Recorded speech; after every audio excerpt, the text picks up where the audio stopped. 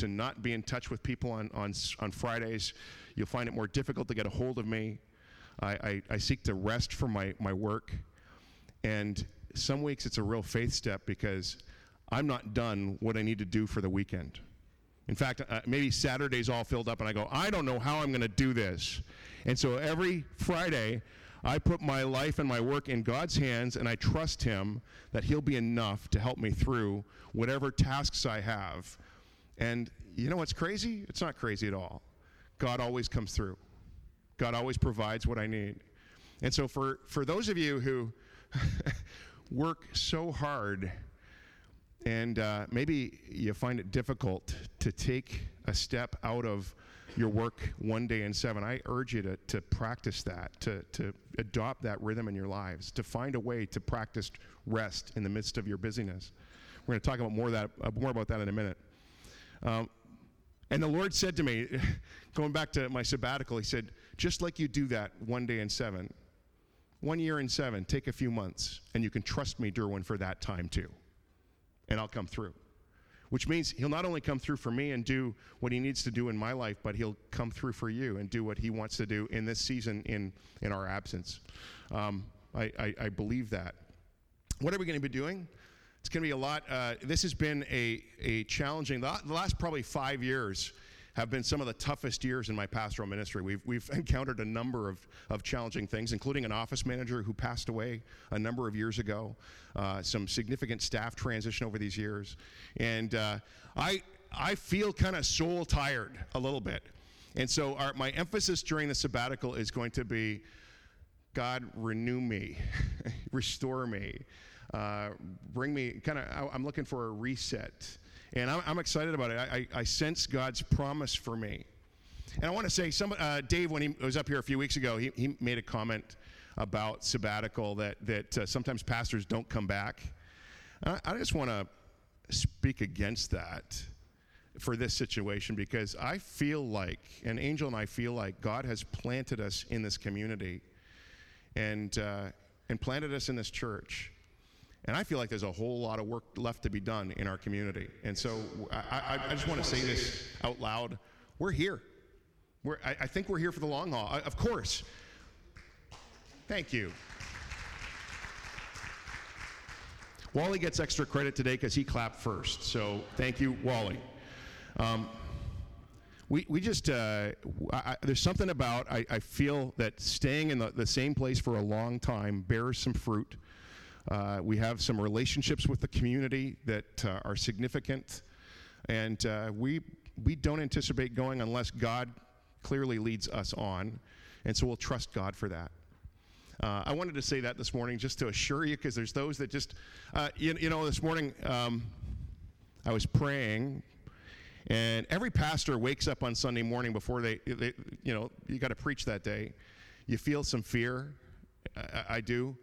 And I was feeling that. I was saying, God, this doesn't feel good today. That's why I said to the Lord, this doesn't feel nice, what I'm feeling right in this moment. And God, he said this word to me before, but I heard it really clear today. Don't be afraid, for I'm with you. Don't be afraid, for I'm with you.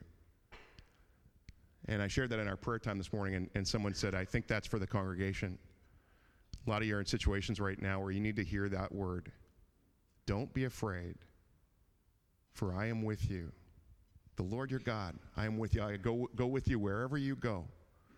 So don't be afraid. So just like you, your pastor gets scared sometimes. Can we agree together that we will, I don't think we can not be afraid. I think we can together, though, encourage each other and be strengthened in our faith with the great hope that we have that our God goes with us wherever we are. Amen? I was going to tell you what I was going to do on my sabbatical, but I'll save that for another time. We'll tell you what we're doing another Sunday, but God's good, and He's got good in store for us in this season. I think He's going to use this season in the life of our church. He says to us as a congregation, don't be afraid, for I am with you.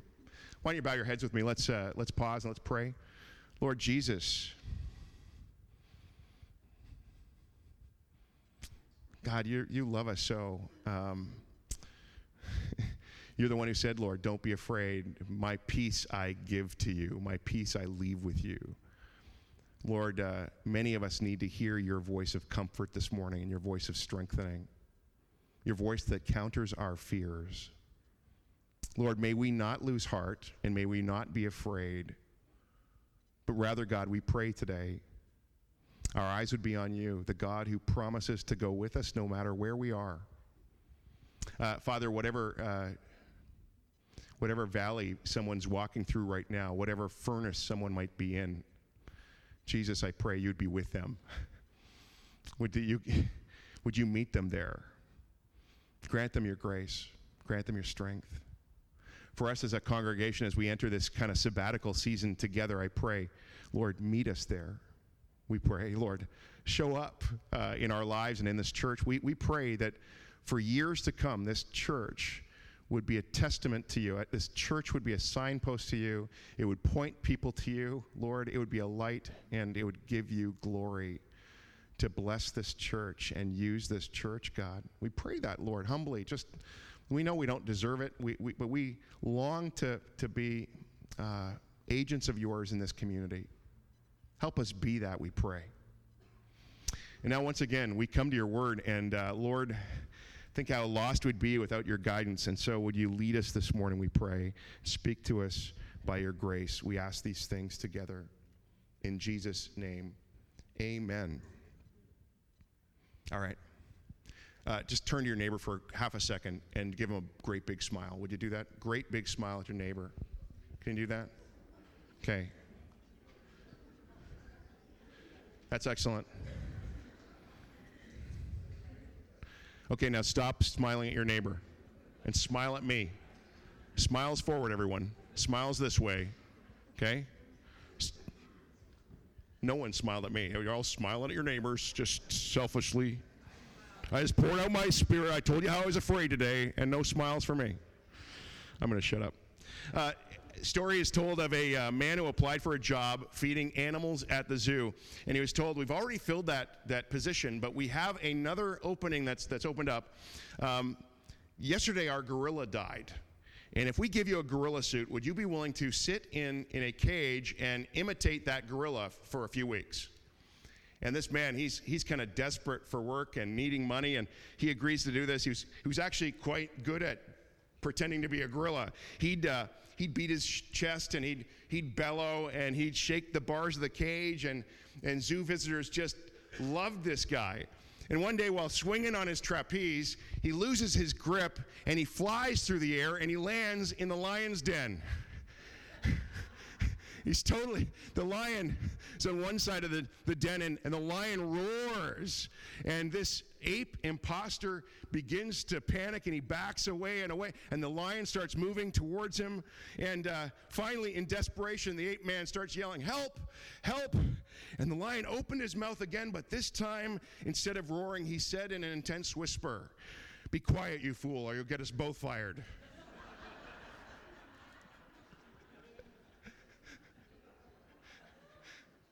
Well, we're in this series on the Old Testament book of Daniel, and one of the best-known stories of the book features the title character, Daniel, and his experience in the lion's den. And the lions were not guys dressed up in fursuits. These were real lions. And one of the reasons that we can admire someone like Daniel is that Daniel, when he faced extraordinary pressure, he was able to face that pressure with such strength and courage and grace. And if we want to become someone like Daniel, then I think like Daniel that we're going to actually have to arrange our lives around something. We're going to have to adopt certain rhythms and practices like Daniel did. And so as we look at Daniel chapter 6 today, we're going to think about what kind of practices that we can adopt in our lives. What kind of rhythms can we adopt in our lives in order to become spiritually strong enough to face whatever challenges happen to come our way. So if you have your Bibles, turn with me to Daniel chapter 6. Sorry for those of you who were thinking we're going to go to Daniel chapter 5 and the whole writing on the wall, that amazing passage. We're jumping to Daniel 6 here this morning. And I'll read parts of the passage. We'll begin at verse 1. It pleased Darius, I should say, to appoint 120 satraps, that's a word that means regional governors, to rule throughout the kingdom, with 3 administrators over them, one of whom was Daniel. The satraps were made accountable to them so that the king might not suffer loss. Now Daniel so distinguished himself among the administrators and the satraps by his exceptional qualities that the king planned to set him over the entire kingdom. At this, the administrators and the satraps tried to find grounds for charges against Daniel in his conduct of government affairs, but they were unable to do so. They could find no corruption in him because he was trustworthy and neither corrupt nor negligent. Finally, these men said, "We will never find any basis for charges against this man, Daniel, unless it has to do with the law of his God." And so just an aside here, so we know that in these next verses, these administrators and governors kind of set out to propose a law to the king that nobody can pray during these 30 days unless they pray to the king. And if they do pray, they're thrown into a lion's den. Jumping ahead to verse 10. Now when Daniel learned that the decree had been published, he went home to his upstairs room where the windows opened toward Jerusalem. 3 times a day he got down on his knees and prayed, giving thanks to his God, just as he had done before. Then these 3 men went as a group and they found Daniel praying, and they asked God for help, and asking God for help. So they went to the king and they spoke to him about his royal decree. "Did you not publish a decree that during the next 30 days, anyone who prays to any god or man except you, O king, would be thrown into the lion's den?" The king answered, "The decree stands in accordance with the laws of the Medes and Persians, which cannot be repealed." Then they said to the king, "Daniel, who is one of the exiles from Judah, pays no attention to you, O king, or to the decree you put in writing. He still prays 3 times a day." When the king heard this, and I've lost my place. You think I should just turn around and read it from here? Then the king heard this. I still can't find my... He was determined to rescue Daniel and made every effort until further down his statement. Then the men went as a group to King Darius. Susie, get up here. You're doing amazing. That was awesome. Then the men went as a group. I found my place.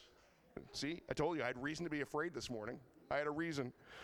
To the king and said to him, "Remember, O king, that according to the laws of the Medes and Persians, no decree or edict that the king issues can be changed." So the king gave the order, and they brought Daniel and threw him into the lion's den. The king said to Daniel, "May your God, whom you serve continually, rescue you." A stone was brought and placed over the mouth of the den, and the king sealed it with his own signet ring and with the ring of his nobles, so that Daniel's situation might not be changed. Then the king returned to his palace and spent the night without eating and without any entertainment being brought to him, and he could not sleep. At the first light of dawn, the king got up and he hurried to the lion's den. And when he came near the den, he called to Daniel in an anguished voice, "Daniel, servant of the living God, has your God, whom you serve continually, been able to rescue you from the lions?" And Daniel answered, "O king, live forever. My God sent his angel, and he shut the mouths of the lions. They have not hurt me, because I've been found innocent in his sight, nor have I ever done any wrong before you, O king." The king was overjoyed and gave orders to lift Daniel out of the den. And when Daniel was lifted from the den, no wound was found on him because he had trusted in his God. May God bless the reading of his word. Just as a reminder, this story is set in the Babylonian Empire in the 6th century BC. That's about 2,600 years ago. And in this chapter, the empire has just changed hands to become what is known as the Medo-Persian Empire. It had been Babylonian, and now it's being ruled by the Medes and Persians and by King Darius.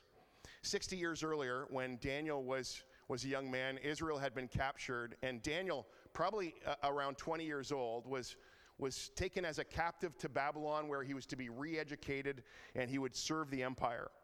And Daniel, because of who he was, because of his talent, because of his abilities, because of God's evident favor and hand on his life, Daniel rises to a high position in the government. And just as Daniel's career rose, so actually did the envy of the other rulers that were around him. They didn't like to see his rise to fame. And so what they do is they persuade the king to enact a law that would specifically target Daniel and his faith. A law that would not allow a person to pray for 30 days except to anyone but the king. The king buys into this seemingly loyal request from his servants. I mean, who doesn't like to have their ego stroked, right? But here's the twist. If a person is caught praying, they will be thrown into a den of lions. And we kind of know from the story that these servants weren't lifting up the king. They were lifting up their own agenda, an agenda that was against Daniel. And it's a trap. His opponents know that he will not be able to keep this law. So what they do is they spy out Daniel. They catch him in the act of praying, and they have him arrested, and he is then subsequently thrown into the lion's den. Now, some of you know this story really, really well. And so maybe it's lost some of its edge. But so I want to just have you imagine for a moment again, and I think we've been doing a lot of this lately, is thinking about someone who is willing to die for their faith, willing to die for something they believed in.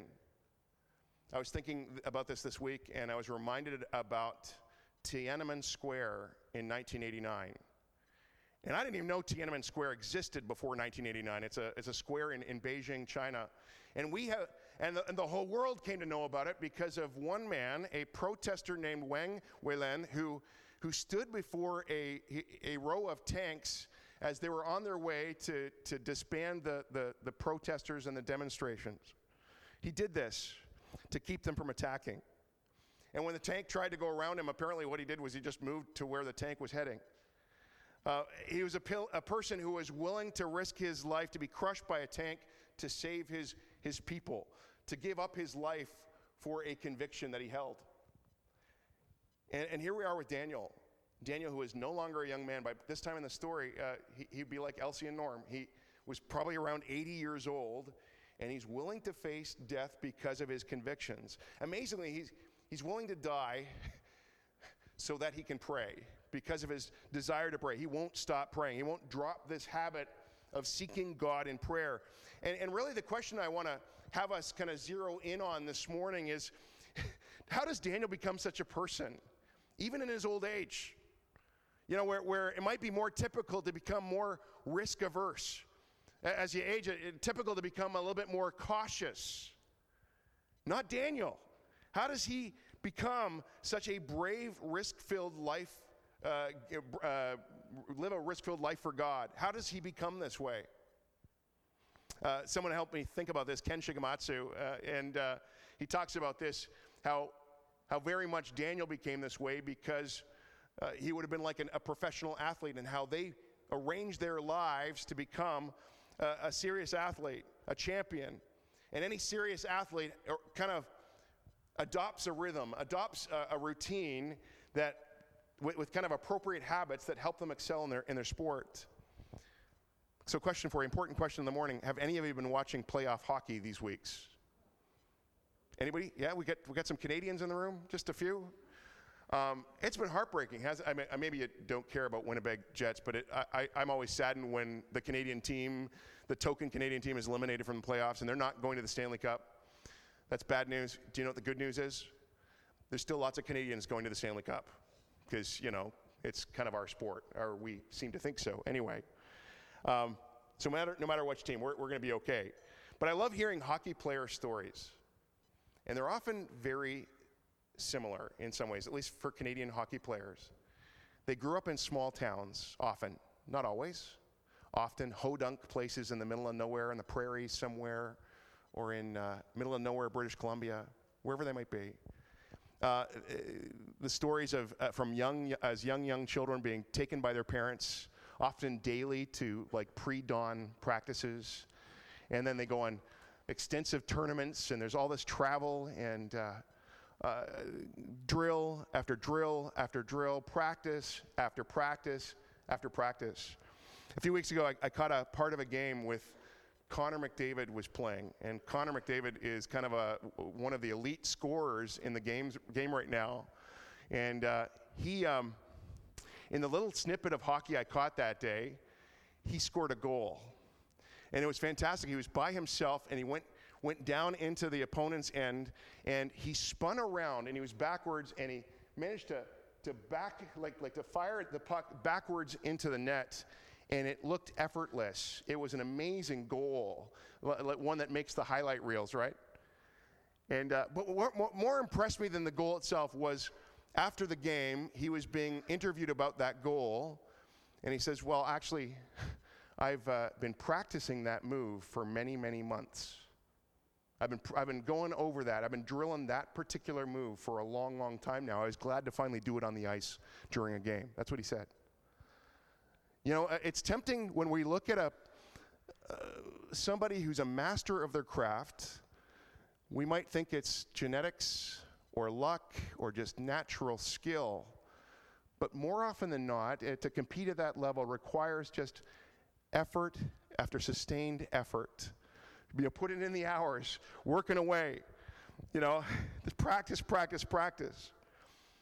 This is really congruent with Scripture. 1 Corinthians 9, verse 25, the Apostle Paul says, everyone who competes in the games goes into strict training.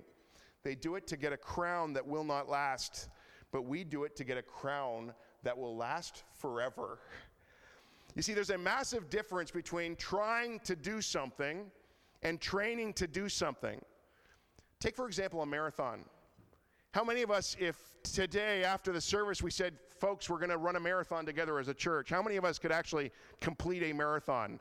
I think there'd be a lot of ambulances being called in for this congregation, me included. I think I'd probably die. But here's the thing. Many of us could run a marathon eventually if we train for it.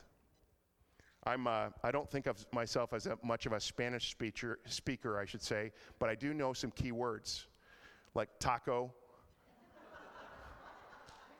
burrito, enchilada. I love the way that rolls off my tongue. Tango, foxtrot. Actually, that's not a Spanish word, but whatever. So today, if I was in a situation where I had to speak Spanish in order to save my life, I'd lose my life. I don't think that would kind of cut it. But give me a few months and a few hundred hours of learning and study and practice. And I believe even me with my linguistic challenges could become a fluent Spanish speaker. Does anyone believe that? I think so. I'd like to think so. Here's the thing. This kind of... When we think about significant spiritual transformation, we don't just try to be spiritually stronger or to be spiritually brave or to have character. We train for it. And in verse 10, we see Daniel has a lifestyle that he's cultivated that is orientated towards God. We read that when Daniel heard the decree that no one should pray, what does Daniel do? He carried on doing what he had been doing for years. You know, he went into his room, he got down on his knees 3 times a day, and he prayed to his God. We're told he worshiped, he lifted God up. We're told that he gave thanks and that he asked for help. There's something remarkable about prayer, and I'm sure Daniel has discovered this, and maybe some of you, is when we pray, when we spend time seeking to connect with God through prayer, this really awesome thing happens. We supernaturally receive God's power. As we pray, God's love becomes more real to us. This love of God, which is so often for many of us an idea, when we pray, that love of God for us becomes more real to us. As we pray, we become new people. As we pray, our souls are fed and nourished. As we pray, God frees us up to live in the world in a unique kind of way.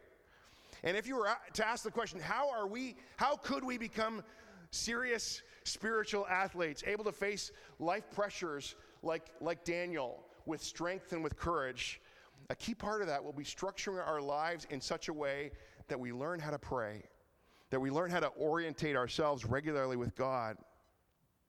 What might that look like for each of us? Authentic spiritual transformation. I'd say it's going to be kind of different for everyone. You're you. There's no one quite like you. And I love the fact God loves to relate to you as you.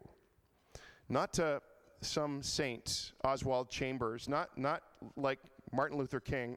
He likes to relate to angel as angel, how he has uniquely wired her and made her to be. And he's going to connect with God in some very intimate and personal ways. He'll do that with each of us. God speaks to us in a way that we can understand, each of us. But here's the thing. A lot of times there'll be some common denominators in our rhythms of life with God. For Daniel, he had set times every single day that he connected with God. And maybe for you, the best thing you could do is to find a time to set apart sometimes. Maybe it's one, maybe it's many. Daily would be great to be in prayer or to be in solitude, to be in silence, especially in light of our busy lives these days, right? We're so busy. This one author wrote about this lesson that he learned with his mother driving. Listen to this. He writes, "My mother was driving me and my sisters to school one day when she was pulled over by a policeman for speeding. And after things were worked out with the officer, we took off again, my mother being very careful to stay under the speed limit. After a few minutes passed, we started hearing a strange noise coming from our vehicle. 'What's that noise?' my mother asked. Laughing, I replied, 'That's the sound of slow. We've never heard it before.'" Some of you, particularly when it comes to your walk with God, you need to hear the sound of slow. Maybe for many of you, you need to hear the sound of stop. You may need that. It'll require this authentic spiritual transformation in our lives will require the insertion into our lives of regular habits that focus us towards God. Leonard Sweet, an author I like, he says, "We are what we do with our attention." We are what we do with our attention. Mystic Simone Weil, she defines prayer as giving attention to God. Think of it this way. When you pay attention to a child, it brings that child to life. When you pay attention to a girlfriend or a spouse, it brings that person to life. And when we pay attention to Christ, that brings us to life. Conversely there, I had a neat breakfast a couple weeks ago with a Hillsider, and we were chatting, and for a couple years, this guy who's a relatively new Christian has been picking up our daily bread. Anyone ever read the Daily Bread? You probably know it. We have it available in our foyer. For years we have, and it involves a little devotional every day with a little scripture, and there's a prayer that you can pray and so on. It's something you can read in just a couple minutes. And this guy began picking this up as a new believer. And what he did, he'd read the bread at the end of his day. A lot of people do it in the morning. He would do it at the end of his work day. He'd come home and he'd park in the driveway, and he'd have this little quiet time with God. And he found that the 5 minutes he was kind of giving to this wasn't quite enough, and so he'd actually, he'd take the scripture that was there, and he'd, instead of just reading the verse, he'd read the entire passage in his Bible, and he began spending time in prayer. And he talked about how this was such a growing practice, such a helpful practice for him.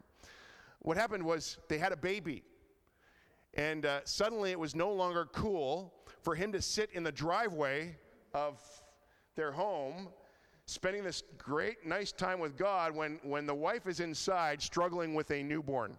That wasn't cool anymore. And so he says, for a couple months, I lost the habit. And it was interesting. He could almost say I could see my spirits go down. I could see my discouragement going up. And for that couple of months, I felt so disconnected and disorientated in my life. So he said, I have to do something. And so what he did was he decided to insert it at the beginning of his day. He says, well, I can get up early. And now he goes to work. He goes to work 45 minutes early. He sits in his vehicle by himself, and he spends time with God reading the bread. I didn't want him to be surprised this morning when I was talking about him. And so I gave him a call yesterday, a couple days ago, and said, I'm going to talk about this on Sunday if you don't mind. And he says, sure. He says, it's funny you call. He says, remember, Durwin, we keep talking about me wanting to hear God's voice for myself? It's like I hear you guys talking about this all the time, about hearing God speak. And he says, I've never had that happen. I don't think I've ever had that happen. And I'd like to have that happen. Why is it not happening? This is our conversation. He says, Durwin, it's amazing you called today, of all days. It happened. I was reading the bread, and it was Psalm chapter 4. And it's like that psalm was written for me today. It was like a letter from God to me today. He says, it's so awesome that you called. Go on, tell my story. This guy, growing in his relationship with God and feeling orientated in the world because of his time in the bread. Pretty awesome. Reminds me of something that Henry Nouwen said about prayer. He said, the paradox of prayer is that it asks for serious effort while it can only be received as grace, a gift.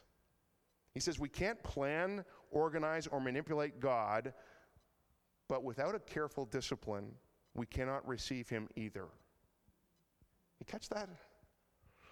And so whether it's through prayer like Daniel, through receiving God's word, through spending time in creation, in stillness, in quiet, in solitude, or spending time with other believers, however God is uniquely meeting us. And in those moments, it's about receiving the power of God in our lives.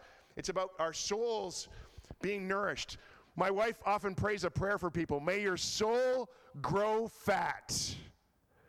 Our souls, some of us, our souls are shriveled, and we need so much to get on a diet where we beef up our souls, and God wants to make your soul fat. And here's the thing. As we do that, we'll be able to walk with a new kind of strength and a new kind of courage and a new kind of freedom. Now, let me say, one of the ways we know that we're actually making that connection is that our heart and our character begin reflecting the heart and character of our God. We resemble who we spend time with.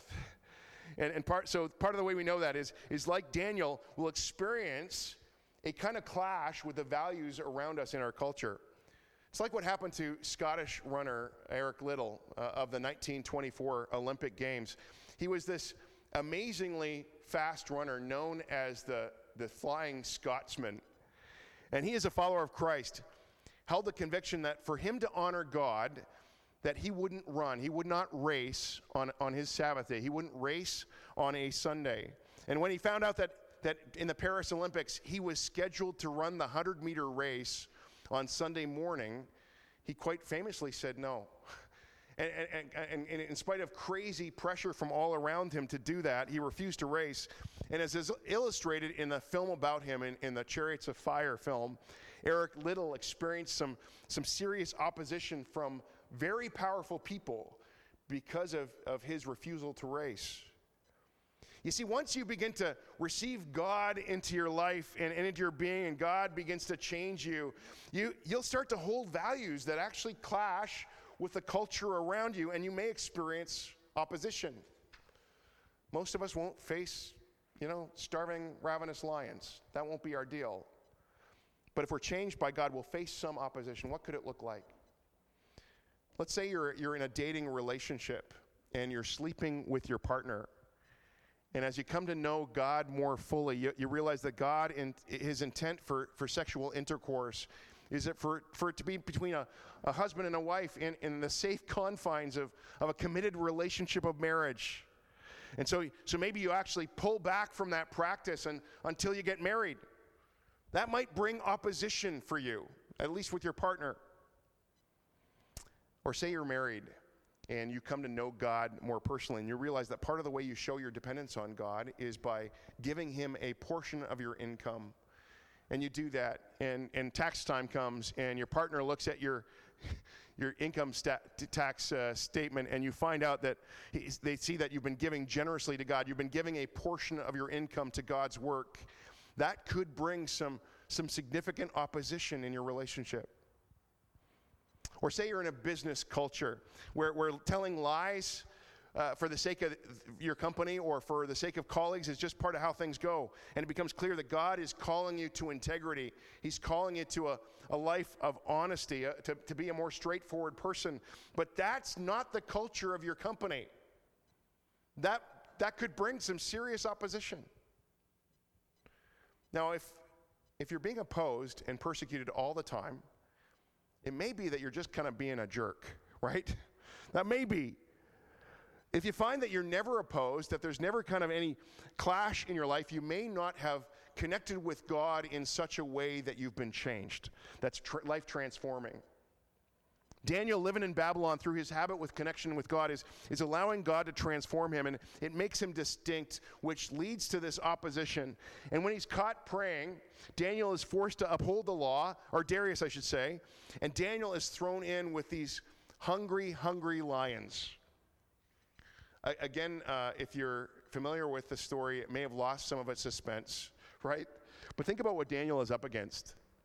You ever heard of stories where a person is attacked by a cat, a great cat, a lion or tiger? I mean, I thought this week I was reminded of Siegfried and Roy, almost lost his life because their supposedly tame lion kind of almost took him out. Barely lived through that. These are brutal predators. And Daniel, this elderly man, is not just facing one hungry lion, he's facing a pride of hungry lions because of his faith. And folks, as we've said again and again here recently, the history of our faith are people who have been willing to lay down their lives for Jesus. They've been willing to face death because of their faith. And I want to just ask the question, how do you get to the place where you're that courageous to follow God even when it might mean death? I think Daniel's life gives us a clue. We see that Daniel was a person that was so immersed in the life of God, so connected to God, with the life of God, that he came to believe that what David wrote about in the Psalms, your loving kindness, David wrote, is better than life. Your love, your life, your purposes are better than life here on earth. And when we come to know God's life, when we come to know God's love, his glory, that it's even more valuable than our lives.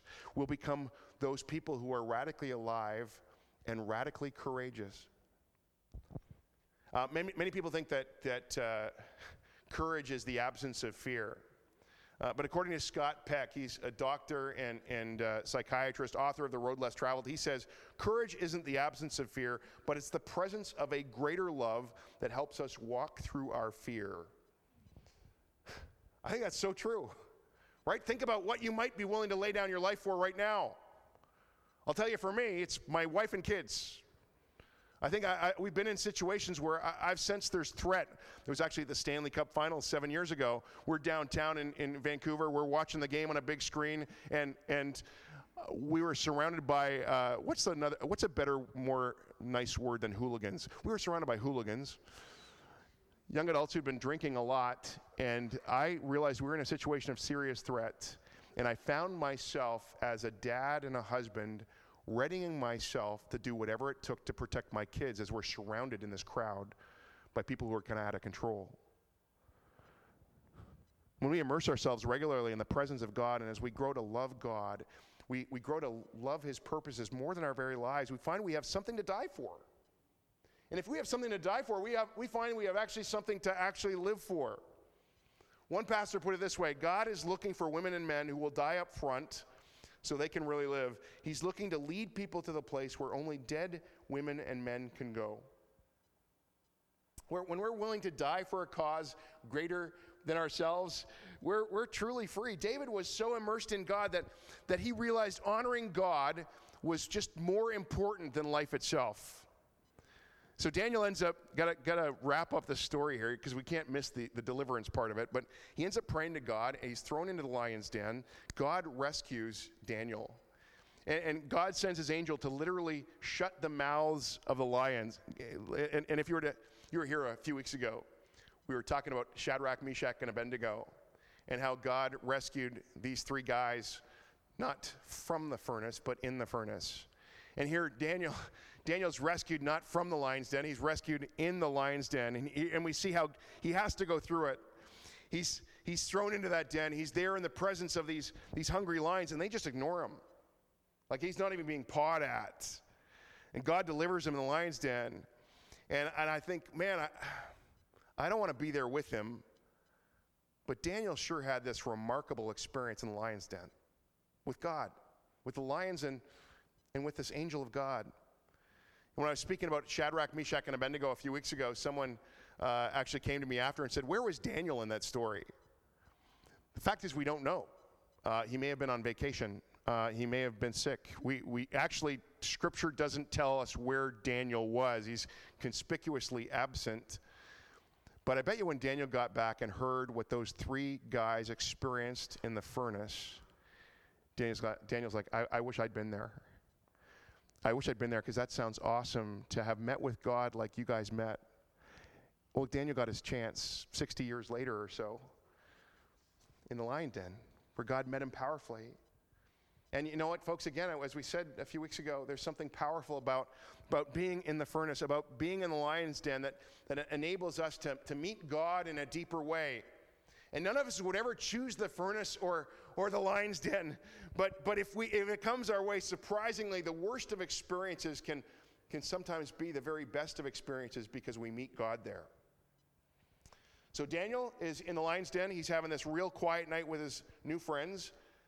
Not so for the king, Darius. The text tells us he's anxious and sleepless. He's pacing through the whole night.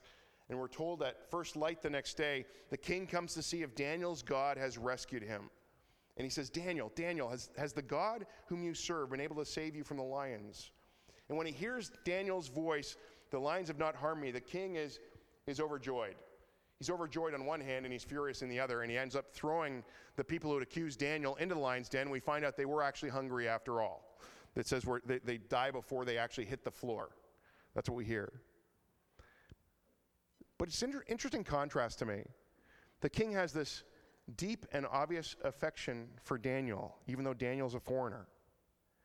And we already saw that because of Daniel's devotion to God, because he reflected God's character, he provoked opposition.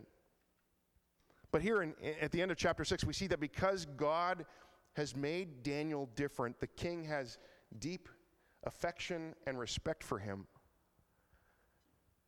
And I want to say this. If you and I are spiritual athletes bearing in our lives the life and the love of God, we will be opposed by some. That's just going to be our reality. But we'll also be loved by others. Maybe we'll become the stability in our dysfunctional family. Maybe you'll become the go-to person for people who have a problem. Maybe we'll become the pillar in our neighborhood. Maybe we'll become the integrity in our workplace or in our classroom. And if we learn to bear in our heart the love and character of God, we'll be opposed, but we'll also be loved by God through Christ. How do we become a spiritual athlete? I like William Wilberforce. He was a political leader in England who helped abolish the slave trade. And he said, there's no shortcut to holiness. It must be the business of our entire lives. So let's begin. Let's you and I get started. Receiving God's word and learning how to pray and inserting into our lives habits that orientate us towards God. Why don't you bow your heads with me as the team comes forward.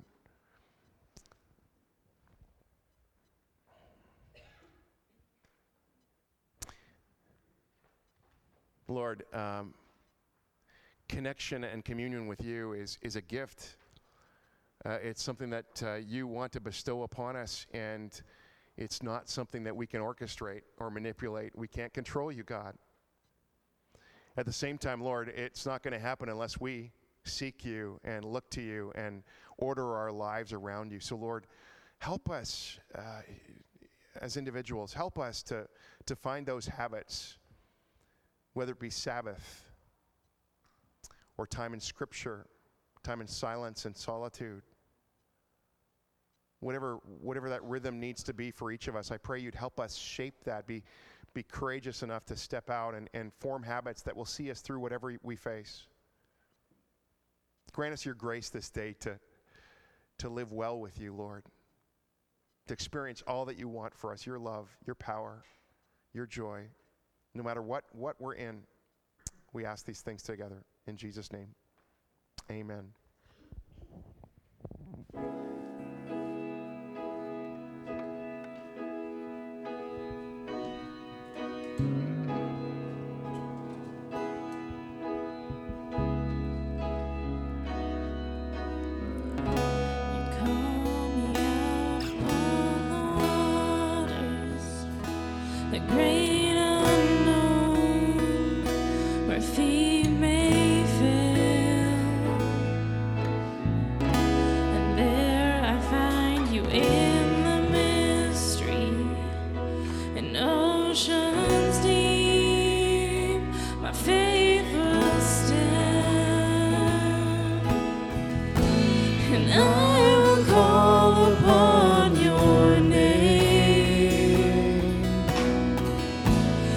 keep my eyes above the waves.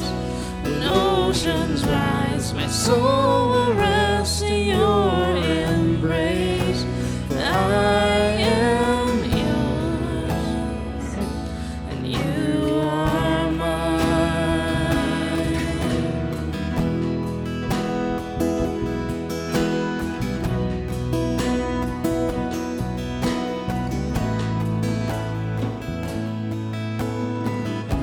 Your grace abounds in deepest waters. Your sovereign hand will be my guide. Where feet may fail and fear surrounds me, you've never failed, and you won't stop now. And I will call upon your name and keep my eyes above the waves. When oceans rise, my soul will rest in your embrace. For I am yours, and you are mine.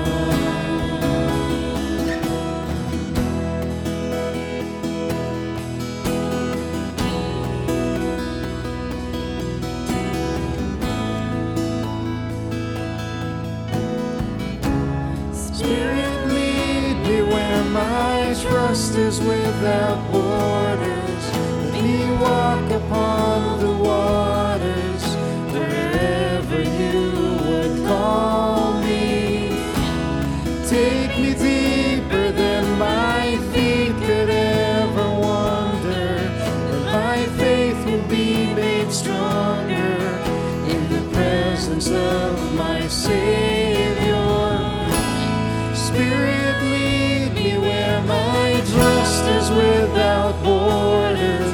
Let me walk upon the waters wherever you would call me. Take me deeper than my feet could ever wander, and my faith will be made stronger in the presence of my Savior. Spirit, lead me where my trust is without borders. Let me walk upon the waters wherever you would call me. Take me deeper than my feet could ever wander, and my faith will be made stronger in the presence of my Savior. And I will call upon your name and keep my eyes above the waves. When oceans rise, my soul will rest in your embrace. For I am yours, and you are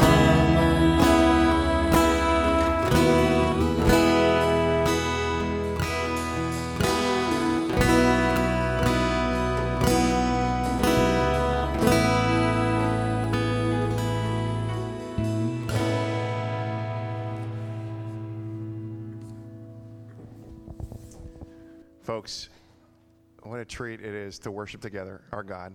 He's so good. He loves you. This morning, as usual, if you'd like to receive prayer, we'd love to pray with you.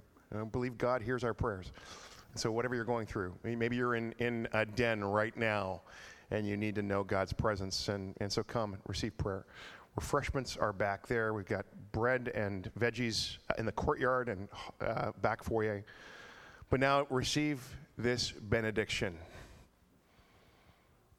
May our God of grace give you this grace. As you pursue him, may you come to know that he pursues you relentlessly, and he'll meet you.